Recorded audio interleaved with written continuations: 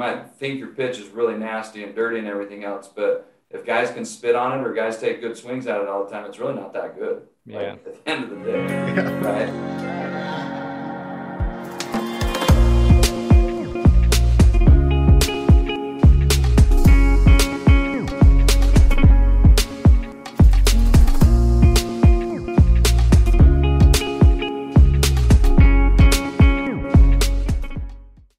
All right, welcome back to another episode of Champion School. My name is Ray McIntyre, joined, as always, BZB.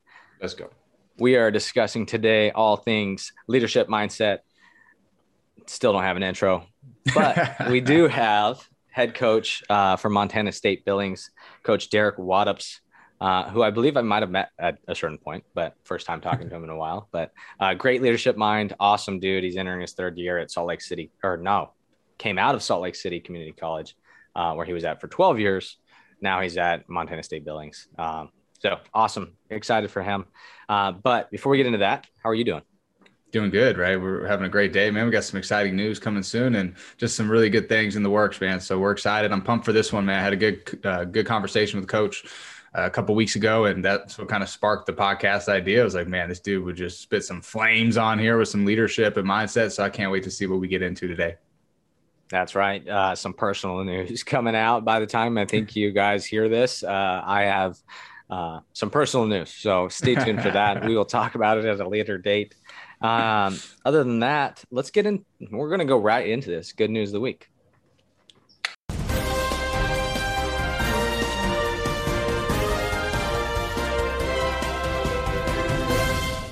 Good news of the week. Number one, smells like playoffs. Ooh. Playoff. Smell that? You can smell the dirt. Yeah, man. Okay, and so big news, really the good news. Mariners, have you been watching?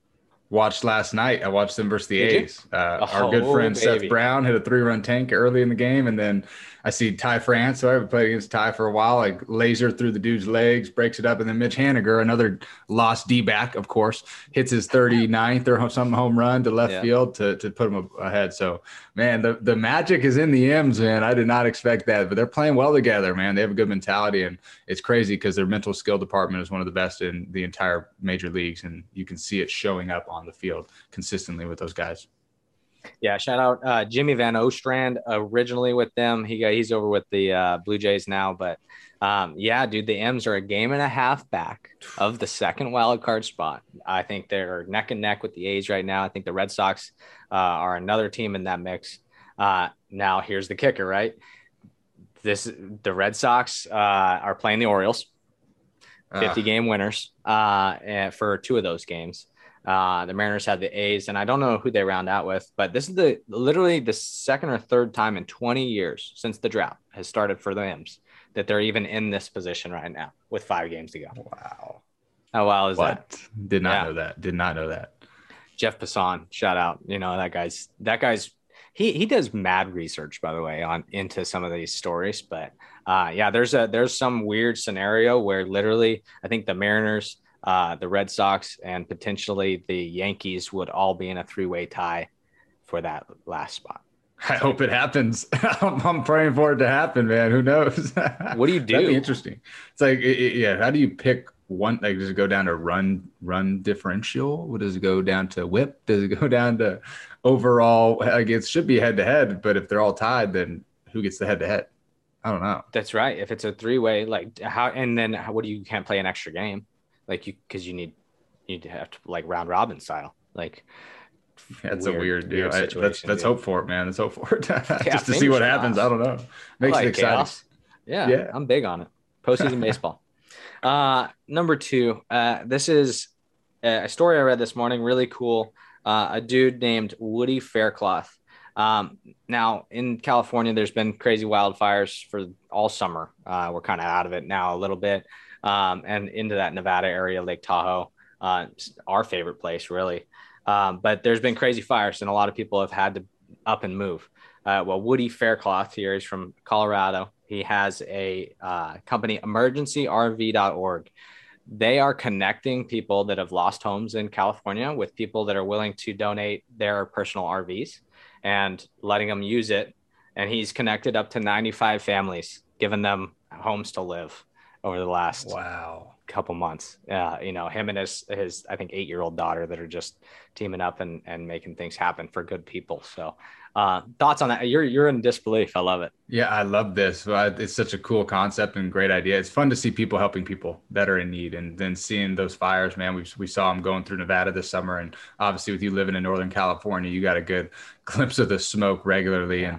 And for me, I was just taken away, man. Reno looked like a ghost town. It was scary to see what it looked like up there. And for all the families that lost their homes, we know plenty of families that got evacuated or their cabins were burnt down or their normal home. There's so many people that have lost so much through a time like that. And to see somebody from outside of that area go in to help, to lean in and to be that support group is so amazing. So 95 families and counting, that is incredible. I love that. That is awesome.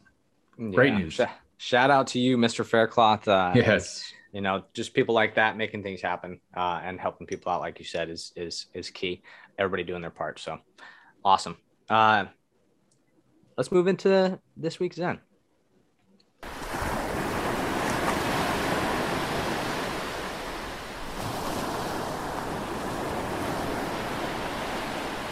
All right, this week's Zen. I wanted to get into with you morning routines. We talk a lot about routines. Routines obviously are vitally important for success and consistency.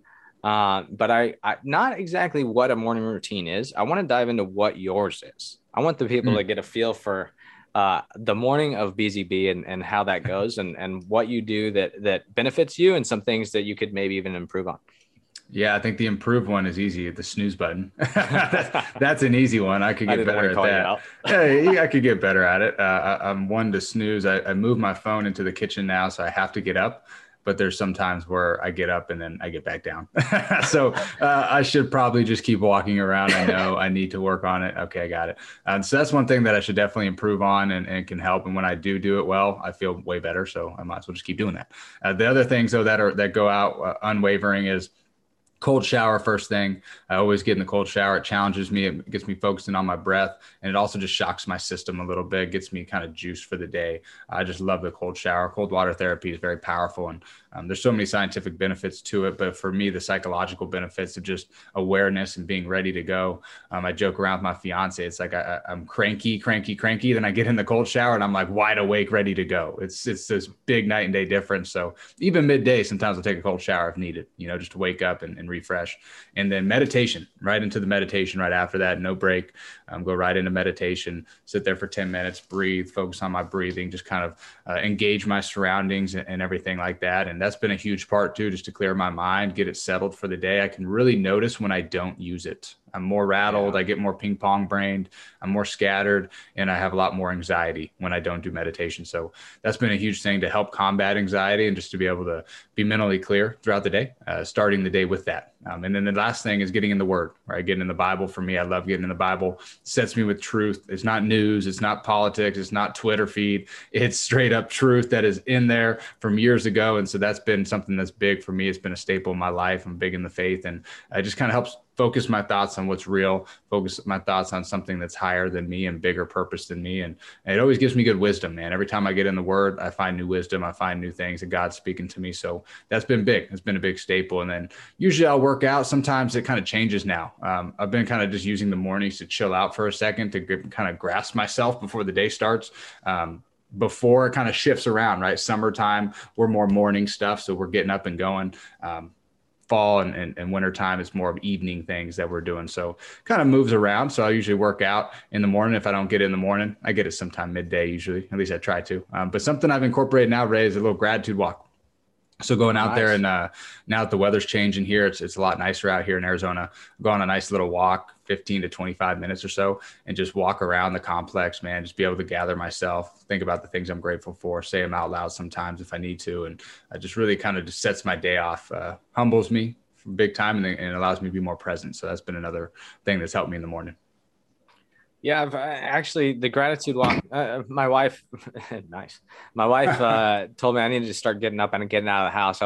There was like a 2-week span there where I was starting Project Sandlot, and I literally didn't leave this room for anything but the bathroom and food. Like I was going, and my wife was like, "You need to get up and go. Like you're getting cranky. Like you're not yourself right now. Like, so get up and go." And do you need a Snickers bar? I was thinking about that right there. Yeah.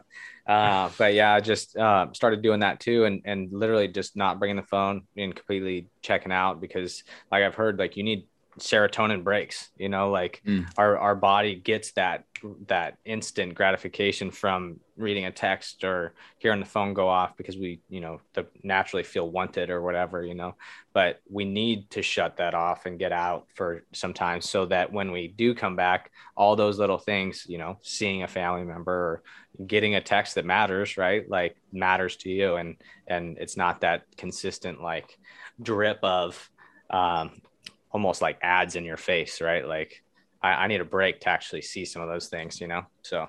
Yes. We get marketed to a lot, man. We get marketed to all day. Even we might not even know it. I mean, I'm marketed right now with the MLB sign back here. Like it's a form of marketing, right? And it's like, we have so many things hitting us at all angles all day long. And a lot of us don't know how to handle, right? It's really hard to handle that. So just doing things to set your day off on the right foot. I mean, to be the best you can be for the others that you have in your life is so powerful. Yeah, now would be a great time to make sure you subscribe to the YouTube channel and check out Major League University /merch. Get the merch.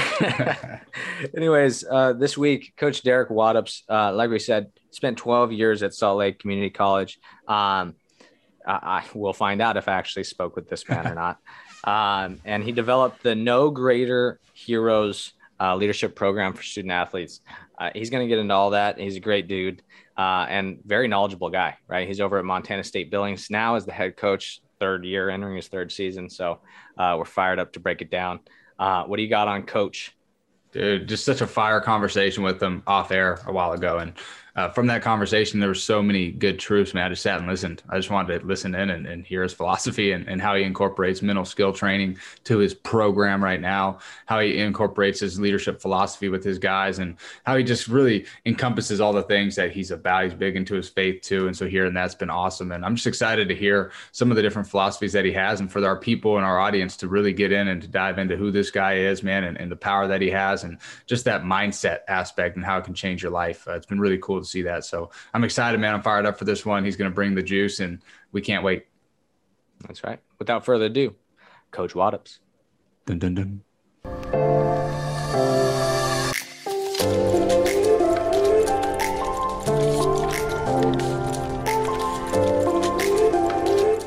What's going on, guys? Welcome to another episode of Champion School. We have Coach Waddups here. We are fired up, man.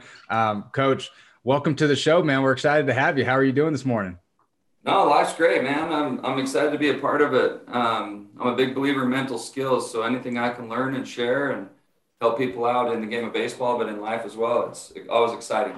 Oh, this is so awesome, man. And so a little background for the people listening in here today is talked with Coach probably a couple of weeks ago or so. Got connected through a good friend, actually the guy who recruited me to Nevada, Coach Phaetonhauer over at Dixie State. And it's just such a great conversation. I told Coach Ray here before this, I just sat and listened and just absorbed. I'm writing notes. I got like 6 sticky notes down here of things that I'm taking away. And I'm like, man, we need to have you on our show and get this out to more coaches, families, parents, et cetera. So we're pumped up about it, Coach. But kind of fill us in on your background, man. I know you spent 12 years at Salt Lake. He's entering the third year here at Billings, and kind of been all over there with your coaching career, leadership philosophies. But really, what got you into coaching? What's your story of taking that next leap into the coaching side of things?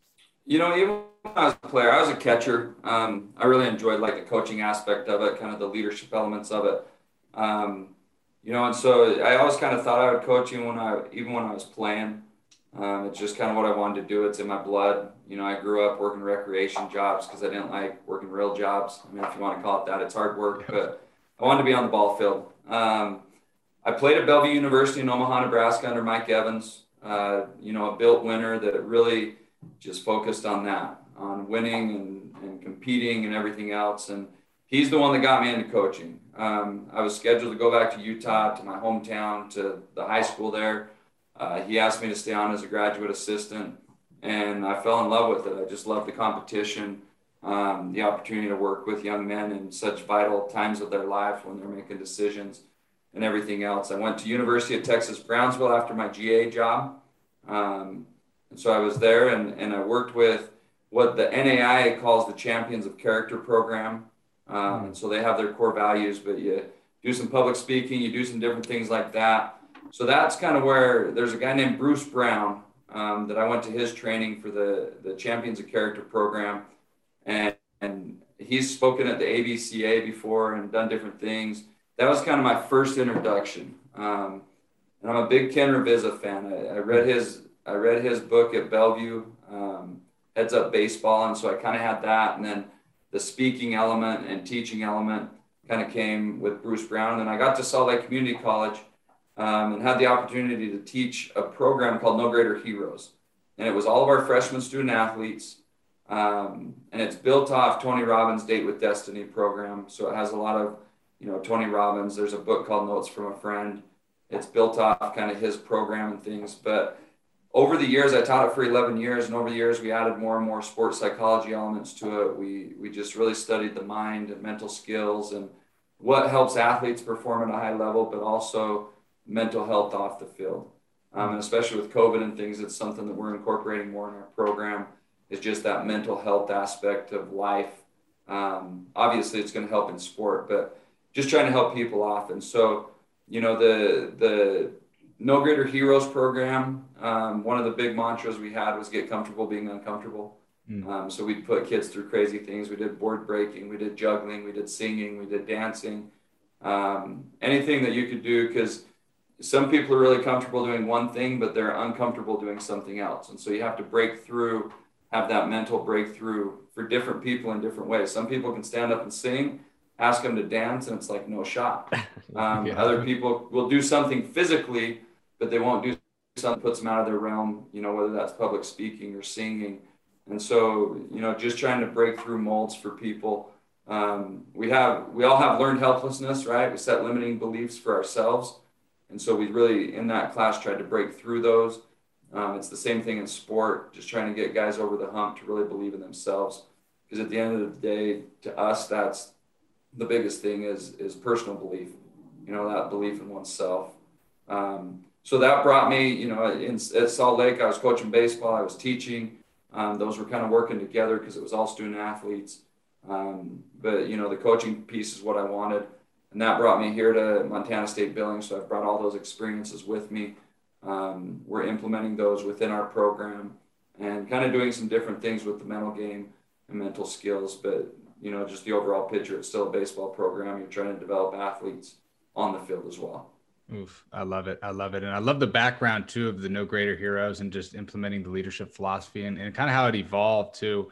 It's so fun to hear the board breaking. Like, I just want to see a bunch of young dudes and girls just going through and breaking boards. And like, I think even when we talked off air, it was like something that Tony Robbins does at his big old event, the Date with Destiny, is like, put your limiting beliefs on the board and then just break them. Like, it's over with, boom, done with, which is pretty cool. How do you implement the mental skills now that you've learned and that you've continued to grow in with your current athletes at Billings? So the acronym that I use to teach our mental skills is something I call Breathe Air, right? Everybody talks about breathing. We want to incorporate that a little bit more. So we do a lot of visualization, meditation, breathing stuff within practice. But the Breathe Air acronym, the AIR, stands for Acknowledge, Interrupt, and Replace. And so the acknowledge is everything. I mean, it's all about self-awareness, right?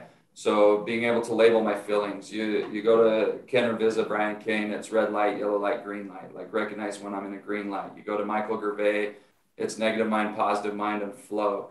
We're all trying to get to flow, but Ken Ravizza talks about how that's kind of overrated because that's not where we play typically. And so it's understanding kind of that neutral mind or positive mind, that I'm not negative, because we can't go from negative to flow.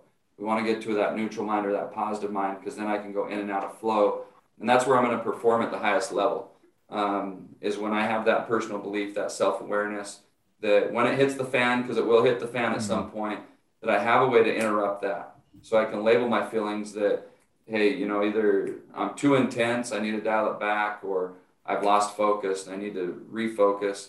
But that's the interrupt piece. And that's where the breathe comes in, because, what we teach is physiology plus focus equals state of mind. You can't have one without the other. It's just like one of our core values is positive energy. Well, you can be positive and really suck. Like, just because you're positive doesn't mean you're going to be good. Well, you can have high energy and not be very good either if it's not channeled in the right direction, right? You can be a really hard worker and work on the wrong things and not be good, but we want to take both of those. Our physiology, what we're actually physically working on, whether that's mental skills, your swing, your pitching mechanic, your pitch development, and put it with that positive mind. So our focus is an optimistic, solution-oriented focus, so that we can achieve, and that it keeps us in that positive mind, so we have that growth mindset to keep growing. But the breathe air, so having physical ways to interrupt that, whether that's stepping off and using your foot to clean the rubber, whether it's a deep breath, looking at your bat or looking at the foul pole, having some of those triggers to kind of reset us, but have a physical movement as well as a proactive thought. And that's the replace part, right? So the replace is positive self-talk or proactive thoughts. Sometimes they aren't always going to be as positive, but having a thought that gets me back to that proactive mindset. And so I can acknowledge that, if you look at the mechanics of it, in the swing, I might acknowledge that I'm pulling off, but if I stay in that acknowledged phase, I just keep thinking about pulling off and I don't have a proactive thought to replace it with. So I have to have whatever that trigger is for that guy. Maybe it's staying stacked and square. Maybe it's holding my line. Maybe it's inside on top. And so for each individual, those are going to be different, but it's taking us from that subtractive, negative mind into a proactive, positive mindset. And so we work on that with everything we do. If I ask a guy, if he throws a pitch, I'm like, hey, what do you feel? And he says, well, I'm pulling off. Okay, what's the proactive thought to replace that? And some guys might say, stay over their toes. Other guys might say, pull my lead arm down. Other guys might say, keep my lower half in line. And they're all saying the same thing, but it's their proactive thought that's going to get them back in line. And that's the same thing in life, like a can-do mindset. If I go to publicly speak and I tell myself I can't and that I'm scared and everything else, that's what I'm focused on, I'll probably go flop compared to that I can do this mindset. And so we teach guys to wake up with a can-do mindset and just go through their day and think about all the things they can do. And we implement that. Right in BP, right in bullpens, but we also do, a 10 to 15 minute visualization at the beginning of practice that we walk through some affirmations, and just kind of go through that breathing air process and trying to train them proactive thoughts and moving forward. So it's kind of all encompassed within the program, but the acronym, like the basic, process is that breathe air that comes back to like that, either negative, positive to flow, or, red, yellow, and green light type idea as well. It's so good. I love and then Ray, I'll kick it off to you, but I like the breathe air because it symbolizes, hey, let's take a deep breath to reset, like you said, replace. And then it gives them that physical action with some sort of like a verbal cue that they can use to boom. And then the fact that everybody's different, like you were saying, some guys are over the toes, some are in line, some are just something totally different. And we had a player who used to sing himself songs in his head, and it helped him just reset. And that was his deal. And when you mentioned earlier, some guys are scared or afraid to sing, but they can dance. I'm terrible at both, right? So I'm nervous to do that, but you give me like a push-up contest or something, I'm having fun, right? But I can go speak, but I don't want to sing in front of you. So it's just this total different thing. I love the differences between everyone. What do you got, Ray? Yeah, Coach, I was going to ask, you talked a lot about like challenging that comfort, especially like even off the field, but how are you guys doing that on the field? I've seen different ways where dudes are running sprints, in between pitches and bullpens, things to shake it up and really challenge the stressors. But what are you guys doing specifically, offense or pitching, really?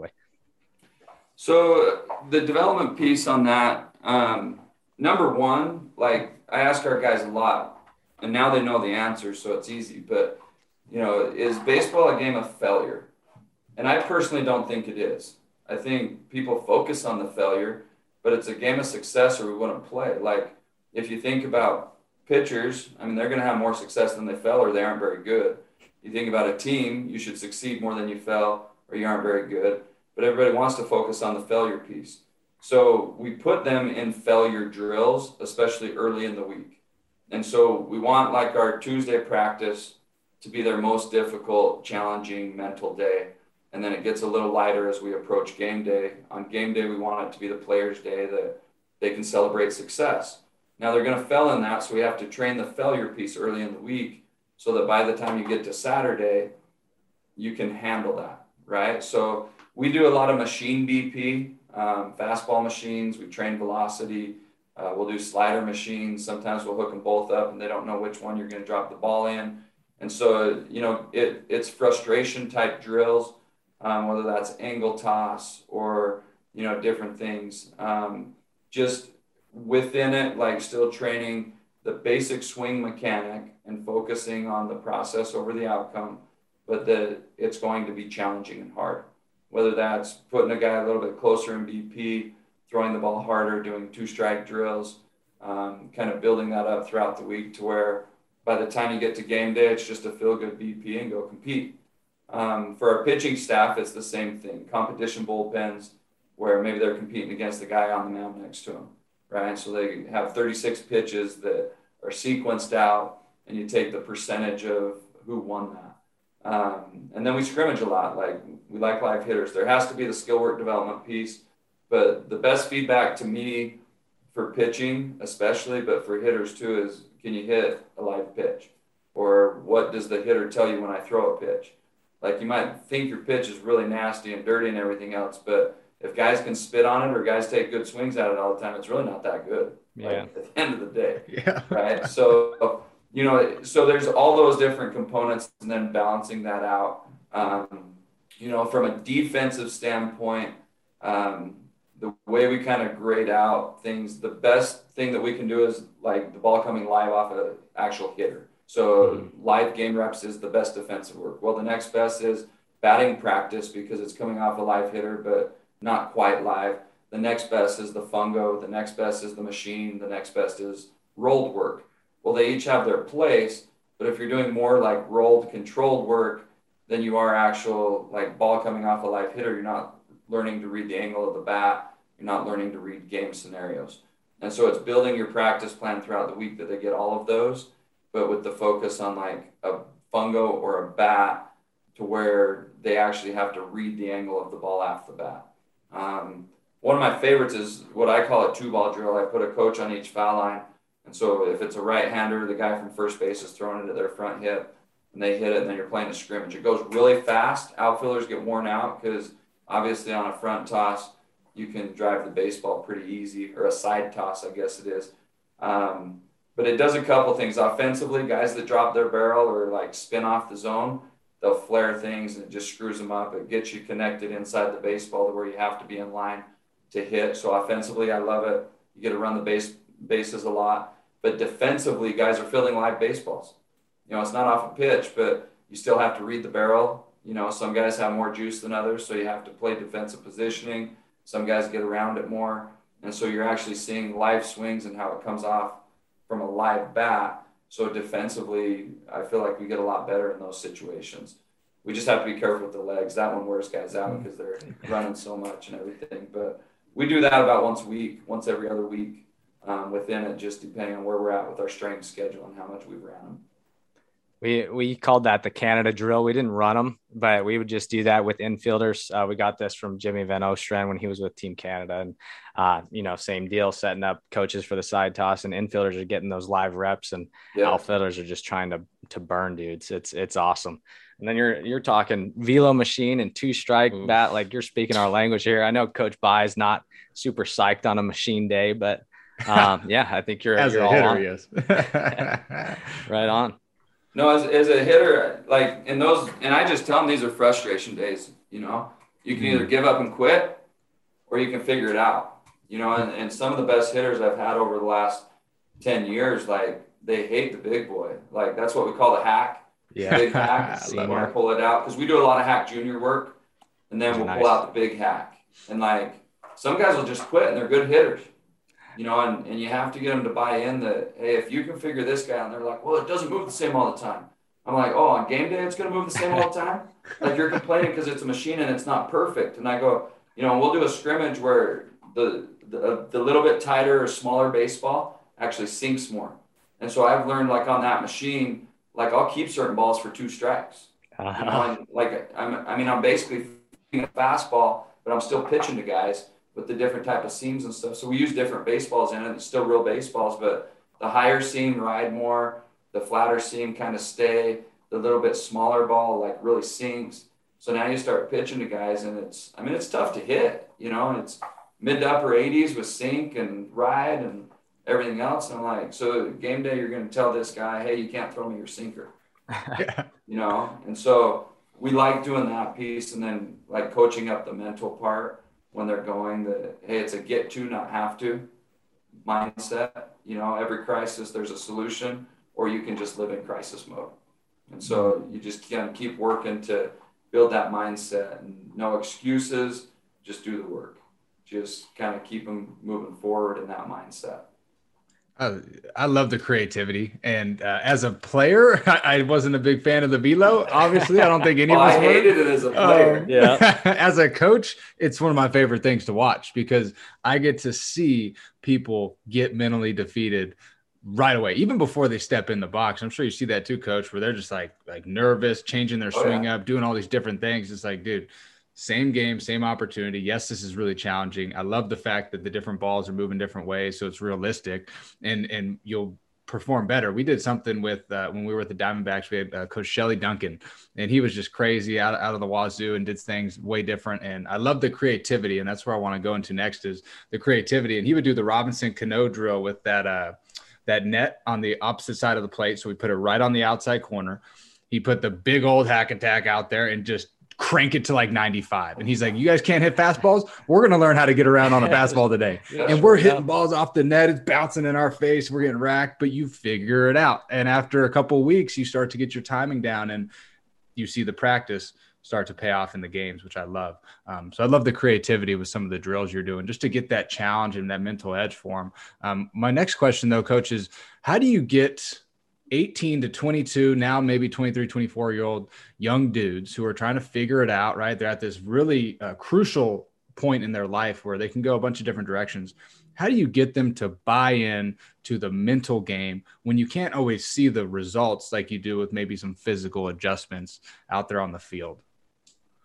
You know, that's the great question, man. I mean, that's the challenge we all have. You know, repetition's the mother of all skill. And so the more you repeat anything, I mean, you can show them the scientific studies of mindfulness. Some guys really buy into that. Other guys don't. I have a current player. So we have a mental skills coach that works with us as well. And he did a self-awareness. You know, he meets with our guys. He was talking about self-awareness. One of the things he said was throw strikes. And I heard from some other players that this particular pitcher really checked out. And so I talked with him, and he goes, dude, you can't tell me to throw strikes. That's when I blow up and I lose it and everything else. And I go, so if somebody else throws strikes from the stands, then I just have to pull you. He goes, well, no. And I go, no, that's what you just told me. If anyone says throw strikes, then you just lose it mentally. And so I've just got to pull you. If I accidentally say it, if I'm one of your teammates, then we'll just pull you from now on. He goes, well, that's not what I'm saying. I go, okay, then let's look at the good. What else did he teach in that class? He goes, I have no idea. I go, so you shut off mentally. And I go, this is the acknowledge, interrupt, replace. You're really good at acknowledging the fact that certain triggers are going to set you off. But you're not good at interrupting and replacing to be able to stay on the mound. And I go, this is the same thing. You're a guy that once you walk someone, we know you're going to walk 5, 6, 7, 8, 9 guys. When you're pitching well, you can really roll. But once adversity hits, we know we just need to get a guy hot and let's go. I go, that's the hump we got to get over. And so we talked about that within like a classroom setting of him shutting off instead of looking at how can I benefit from this? What good is it? And so he actually, from that conversation, has asked me one-on-one with our sports psych guy to be able to kind of start bridge that gap and learn how he can interrupt and replace. And he's trying to do different things with it. And so I think it's just, you know, number one, we ask guys to buy into what we're doing. And then we just teach and try to show the benefits of it. And it clicks for some guys and it doesn't for others. But again, that's where I think you have a template, you know, and we have our swing template. We have our pitching template. But within any of those things, like breathe air, there's individual responses to each one of those. We have a collective team philosophy, but there's more than one way to skin the cat. I teach hitting the 3 points, the sequencing is balance with a positive, moving your hands back, then close the gap in line, then inside and on top so we can be connected through the baseball, right? Well, within that, there's a lot of different ways that you can teach that. And those are the basic premise. Get to a good launch position and get through the baseball, right? Everybody teaches that. Well, now individually, different things are going to click for different guys. And I think the mental skills is the same way. Our guys really like when we lay them down and let them breathe. And so that's something we've done as a team. We've done it more. Years ago, I used to do it just once a week. And our guys would always ask for it. And I used it as kind of a reward. Like if you worked really hard in our speed development or something, then I'd let you lay down and breathe. And I walk them through it. So I do some verbal stuff with it. But now we do it, daily because guys have asked for it and I've seen the need for it. Some of them don't know they need it, but they need it. Right. And so then we just talk about how they feel and everything else. And, for some guys that don't really buy into it, I say, just try it. Like, just be a good teammate and lay there for 10 minutes then. And they're still getting benefits. The more they buy in, the more they'll get. But then I think it's coaching individuals too, right? So some guys really jump on board. Some guys don't say they buy into the mental game, but then depending on how you're talking, they really do, right? Some guys say, I don't believe in that mental skill stuff. Like, let's walk through your routine on deck. Well, you take a deep breath, right? You do X, Y, and Z, like these stretches, whatever. Then what do you do before you get in the box? You're a guy that really gets in and cleans your box and everything else, then make sure that this, and you measure up. Well, those are mental skills because repetition is the mother of all skill. But we don't call them mental skills, we call it hitting. And so it's pointing some of that out too, so there's not the fear or the stigma.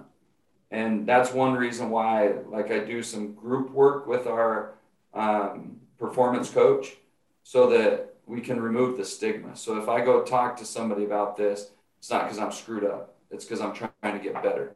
And that's one place that we encourage guys is, you're a person first, you're a student second, you're an athlete third. Well, to become the best person you can, you have to be able to control your mind and your tongue, how you speak, how you think. So those skills will help you be a more consistent student and more consistent player.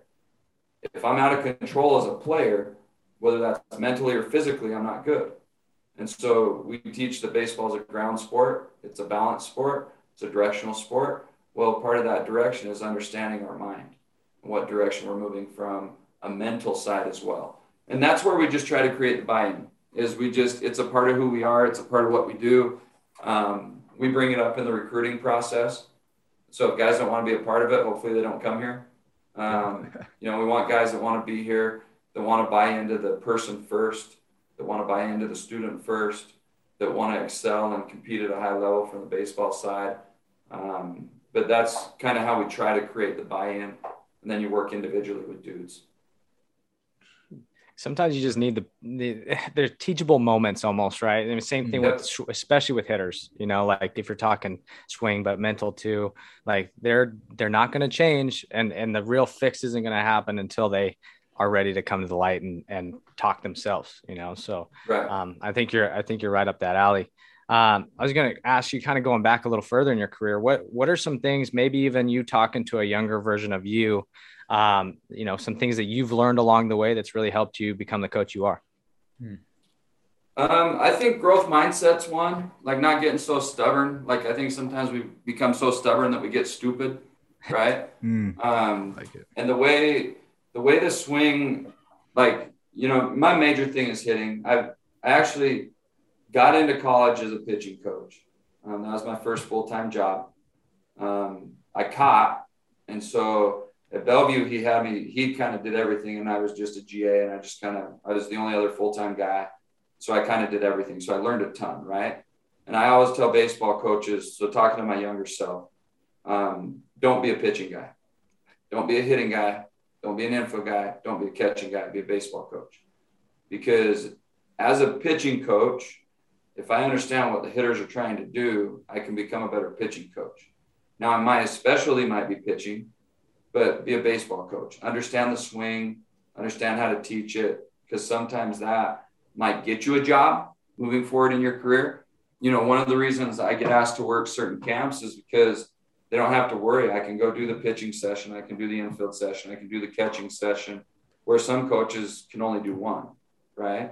And so I've worked really hard with a lot of different coaches. Some of that's from being a junior college guy, an NAIA guy that had to, right? Because you only had 2 coaches on staff. But I recommend that, like even with my coaching staff now, my young guys, I'm like, stop saying you're a pitching guy. Be a baseball coach. Like, let's help you develop, because recruiting too, you got to understand it all. But, going through and trying to develop that within my coaching staff. But for me as a younger guy, like that's one thing. And then the stubborn part, like you have to be confident in what you teach too. And so there has to be a belief system in what you're teaching. The growth mindset piece may have to change what you're teaching if there's proof in the pudding, right? If I'm teaching something that doesn't work and doesn't create wins, then I shouldn't be teaching it. And, sometimes I would do things just because, well, hey, we did this at Bellevue and it worked for him. Well, I've had to adapt and change some of those things. So, be flexible or be miserable. What I tell my coaches, especially with me, I'm a guy that'll kind of change on the fly, like even within practice sometimes. But, and I don't remember what year it was. I think it was 2014. No, it would have been 2012. And I've taken this into every realm of coaching. So 2012, I used to be really anal that on game day, you had to agilitate at a certain time. You had to take IO. You had to take BP. You had to do certain things to be ready to go. I was really disciplined with it. And then we get to the postseason. We won our league. We won our tournament. We're in the districts, and we're 1 game away from going to the World Series. Okay, we're playing Western Nevada. They don't even have programming anymore, but they used to be loaded with dudes all the time. DJ Whittemore did a great job there. Yeah. And we're playing, and we have their dude on the ropes, like bases loaded. We pushed a run across, thunderstorm, and we have like a 3-hour delay. It's at our field. Our turf wasn't good at the time. We had to do some cleanup. It had dirt cutouts, so we had to get that ready. And I was so sped up as a coach that it was like, hey, as soon as we can get this thing going, we're going to go. And just told our guys, like, let's go. And we didn't agilitate. We didn't catch play. We didn't do anything. It was like, game on, let's go. Pop up, roll over there out of the inning. And they cruise. They end up beating us in the 9th inning. They scored 2 in the 9th and ended up winning. It was still a great game, but I look back to that, and there's certain things that you can control. And so I have 20 minutes a day that we agilitate and how we play catch. Like that 20 minutes I preach is the most important thing, because it's the only thing we can control. Because you think about rain delays, everything else. So it has to be a mental reset for us, because they always give you at least 20 minutes, right? Before first pitch. They don't ever say, hey, 5 minutes and we're going. It's just not how baseball does it. And so I've tried to boil down to the only thing that we need on game day is 20 minutes. And a few years back, and we actually went to play. We were supposed to hit indoors against the host team, and we beat them the night before, and it was kind of heated. Our guys were popping off, and all of a sudden they had a rental in their indoor facility to where we couldn't go in and hit.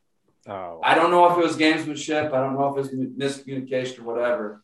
But I told our guys, I go, we are going to show and go. And they're like, we don't show and go, we hit. And I go, screw it, man. They aren't letting us hit. I go, we have 20 minutes. We are going to show up 30 minutes before game time, be ready to go first pitch. And I go, and we're going to go light it up. We are going to go blow them out and just blow their doors off. And just, I kind of made it this whole, us against them, that they were trying to screw us. So literally we pulled in 20 minutes before. And one of my coaches even goes, hey, there's a cage down there. Can I go front us? I said, no.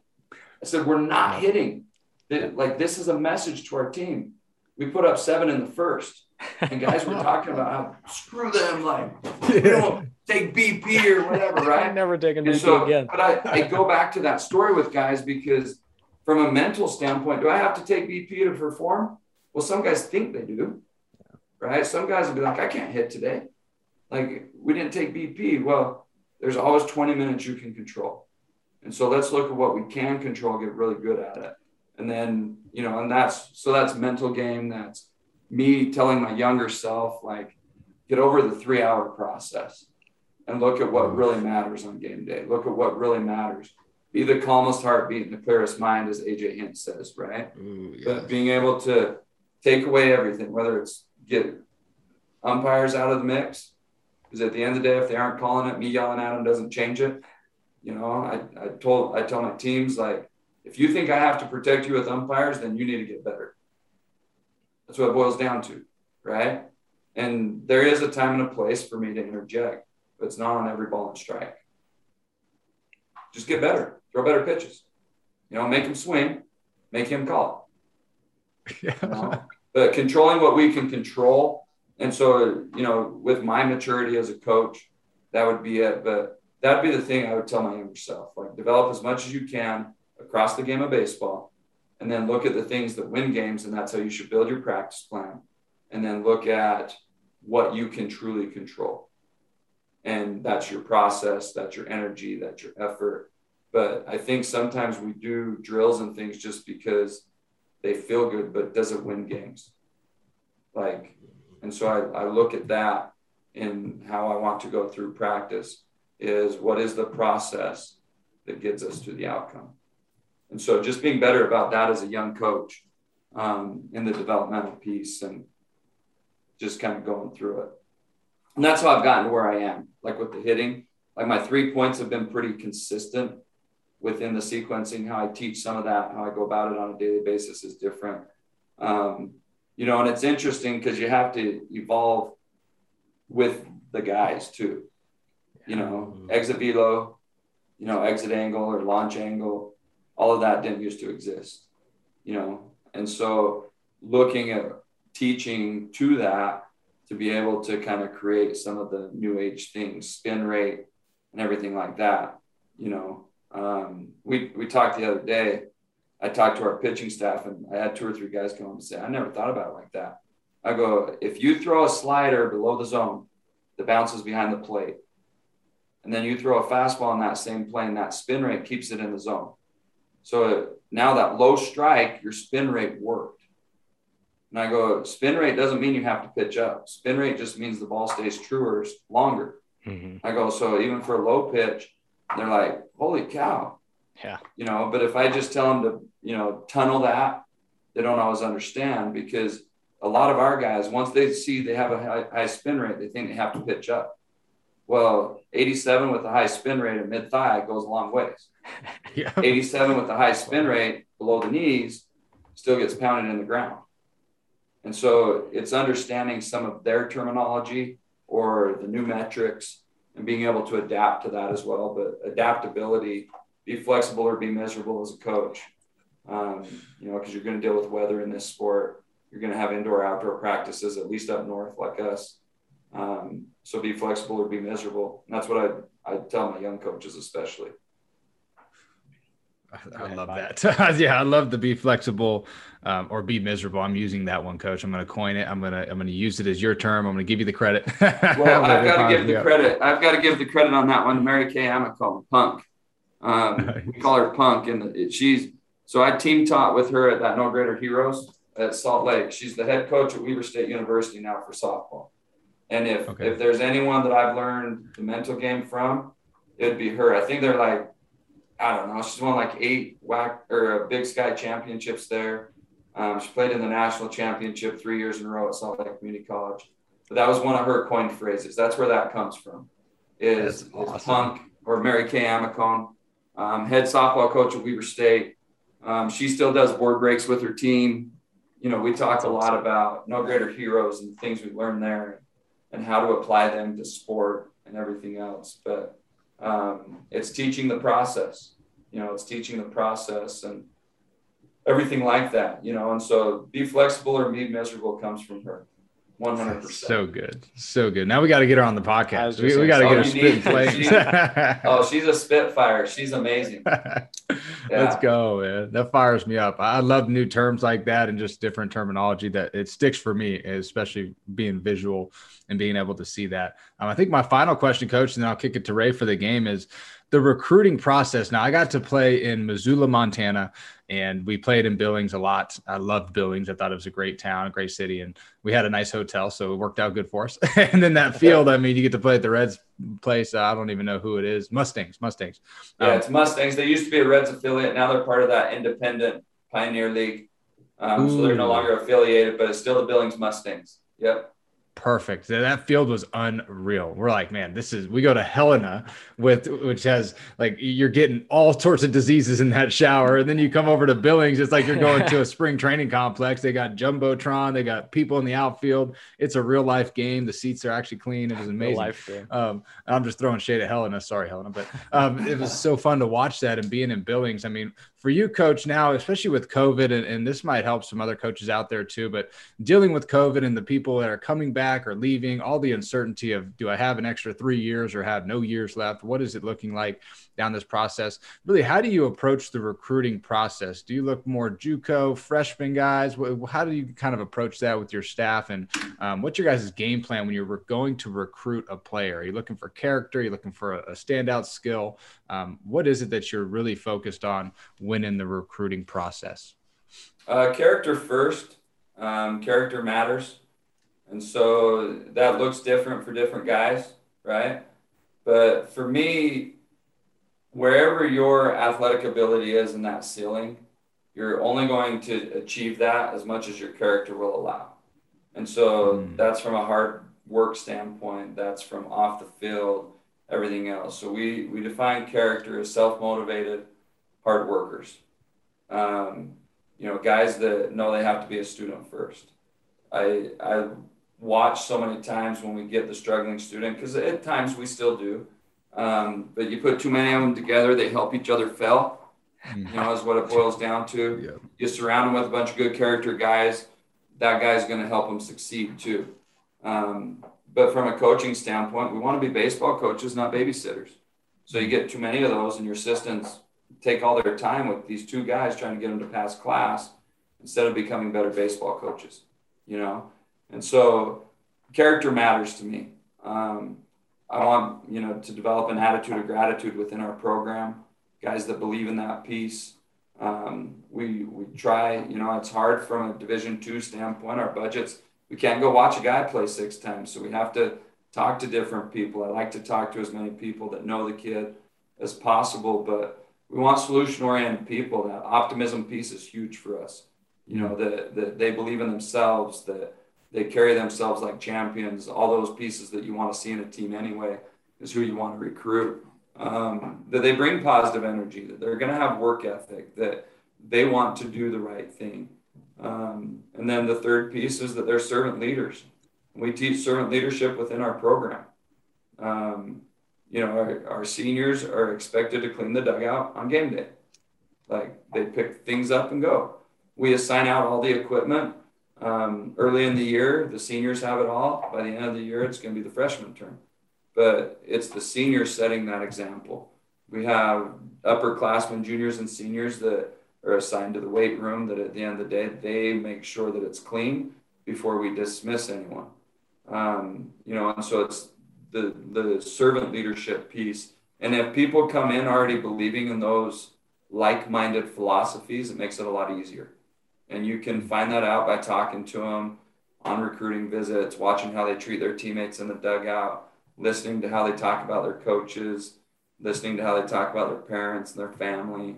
And so within that recruiting element, we do character matters. We want the right guys. We want grinders and dirtbags and guys that are going to flourish in a small town and everything else. So you recruit to the university that you're at. You recruit to your baseball philosophy. You recruit to, who you are as people. So all of those things play into it. The COVID piece sucks. Giving guys a year back, when I was first asked about it from our administration, not that we were the ones that made the decision, right? But I said, this is a 5-year decision. I go, if we let our seniors come back, that's going to affect us for 5 years, because the freshmen that are coming in, it's going to be harder to play, everything else. I just try to be really open and honest in my communication with our current players. Where are you really at? You're going to graduate at this time, know where they're at academically. What's your goal? You know, if we don't have a master's program for a graduate, then grad transfer is an opportunity for them. And I don't want to hold them back from that. You know, I don't. I think they need to be able to pursue life. Do I want them back? Will I give them their scholarship if I tried to increase some of those to keep them? But at the end of the day, do I still open it up for them to go find the best opportunity? Absolutely. We want guys that want to be here. And if it doesn't make sense academically, then why are they here? You know, and so, but going through it, I mean, we have some juniors eligibility-wise, they're seniors. I have a 5th-year sophomore. You know, right now, like a guy that's been in school for 5 years with medical hardships and everything else that has sophomore eligibility. So I don't know, is he going to play 1 year, 2 years, 3 years? We'll see. We're already looking at grad studies programs that would benefit him, or double majors. You know, eventually you run out of classes, and so it gets hard. But we just try to be really open and honest in our communication with the guys in our program and outside of our program. I don't like to over-recruit, but you still have to have depth. So we aren't a program that wants the 70, 80 number. You know, we travel 30, so we're going to be between 30 and 40 guys. You know, we want to get the right person that can be a student that can perform on the field. And so COVID plays into that, and it's hard for, you know, because rosters are so overloaded. But you look at most of the top D2s, they have a lot of JUCO and D1 bounce back guys. It's just what it is, you know, from a talent standpoint. If you line up 3 guys and tell me they're all the same character, ability, GPA, then I would take the freshman, because I'll have him for 4 years. But if the junior college player is already proven and developed, I'll take him. If the D1 guy has more talent and ability and still a good student, then I'll take him. And so it really comes down to each individual, you know, each individual person, but also the need of the year. So we're open to all 3. You're going to end up with a lot of JUCO and bounce back guys just to compete at the highest level, because a lot of those freshmen that are good enough are playing Division I baseball, right? And so it's kind of finding that right niche with each guy.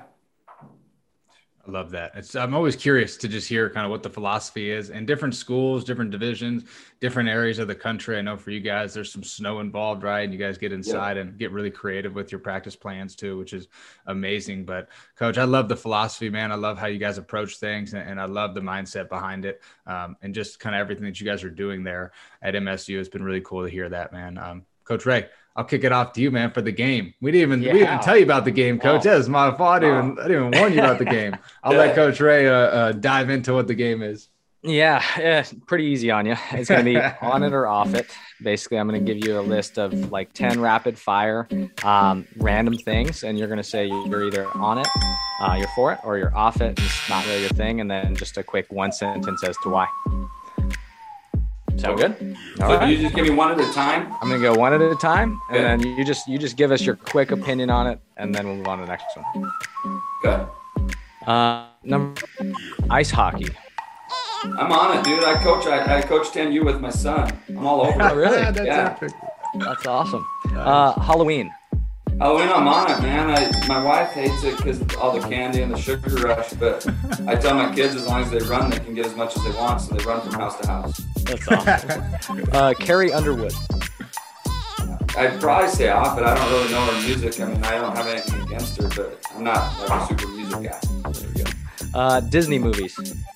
On it. I've got young kids. You know, my daughter's 5, and so we get a lot of Disney. Love it. Harley motorcycles. I'm off it. I don't ride motorcycles. I'm good if other people do, but that's not my gig. Swimming. I'm on it. I love being in the pool, you know, especially when it's warm now. Yeah. Starbucks. I'm off it. I don't drink coffee, so you know, from a religious preference, I don't drink coffee and alcohol and things, so I'm off of Starbucks. They'd lose money if they were trying to get it from me. There you go. Star Wars. Yeah, kind of in between. I'd probably say off it. The new Mandalorian's pretty cool though. Is it? I gotta check it out. Ooh, we gotta look at it. You gotta check it out. AC/DC. Ooh, I'm all over it. You Shook Me All Night Long was my karaoke jam in college. I love it. It was like 10 years ago, right?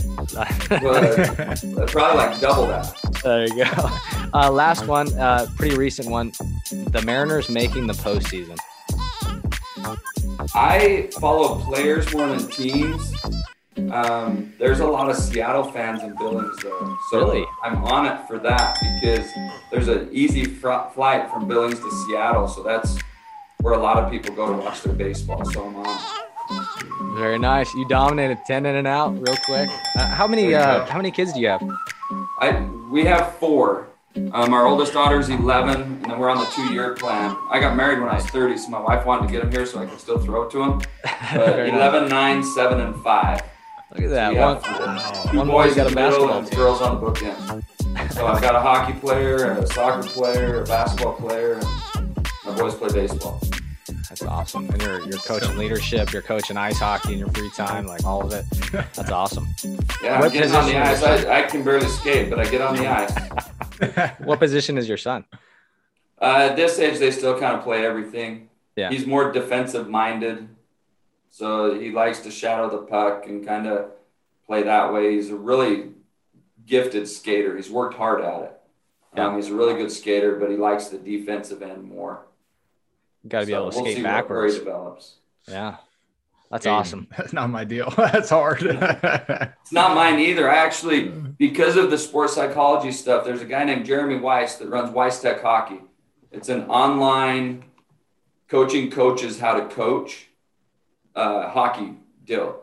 Ooh. And my son and his son, when I lived in Utah, were best buddies.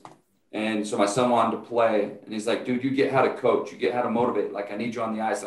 I was his experiment, right? So he would teach me the technical side, but I'd really work more on like the motivation, get it out of kids, like get them pumped up and energized. And so it's led into all this hockey coaching stuff. I could, like my first night on the ice, I fell at practice and all the wives were like laughing and just hooting and hollering, you know? Yeah. And so the kids, like I have kids now that figure out I can't do the drills that I'm teaching them. So I would be like, hey, coach, will you demonstrate this for us? Yeah. Like, absolutely not. You know what we're trying to do here. Go. Yep. You know, but I can get them going. I guess I need to have a better growth mindset, right? But physically, I'm not gifted enough on ice skates right now. I'll say yet. That's like a very powerful. I like it.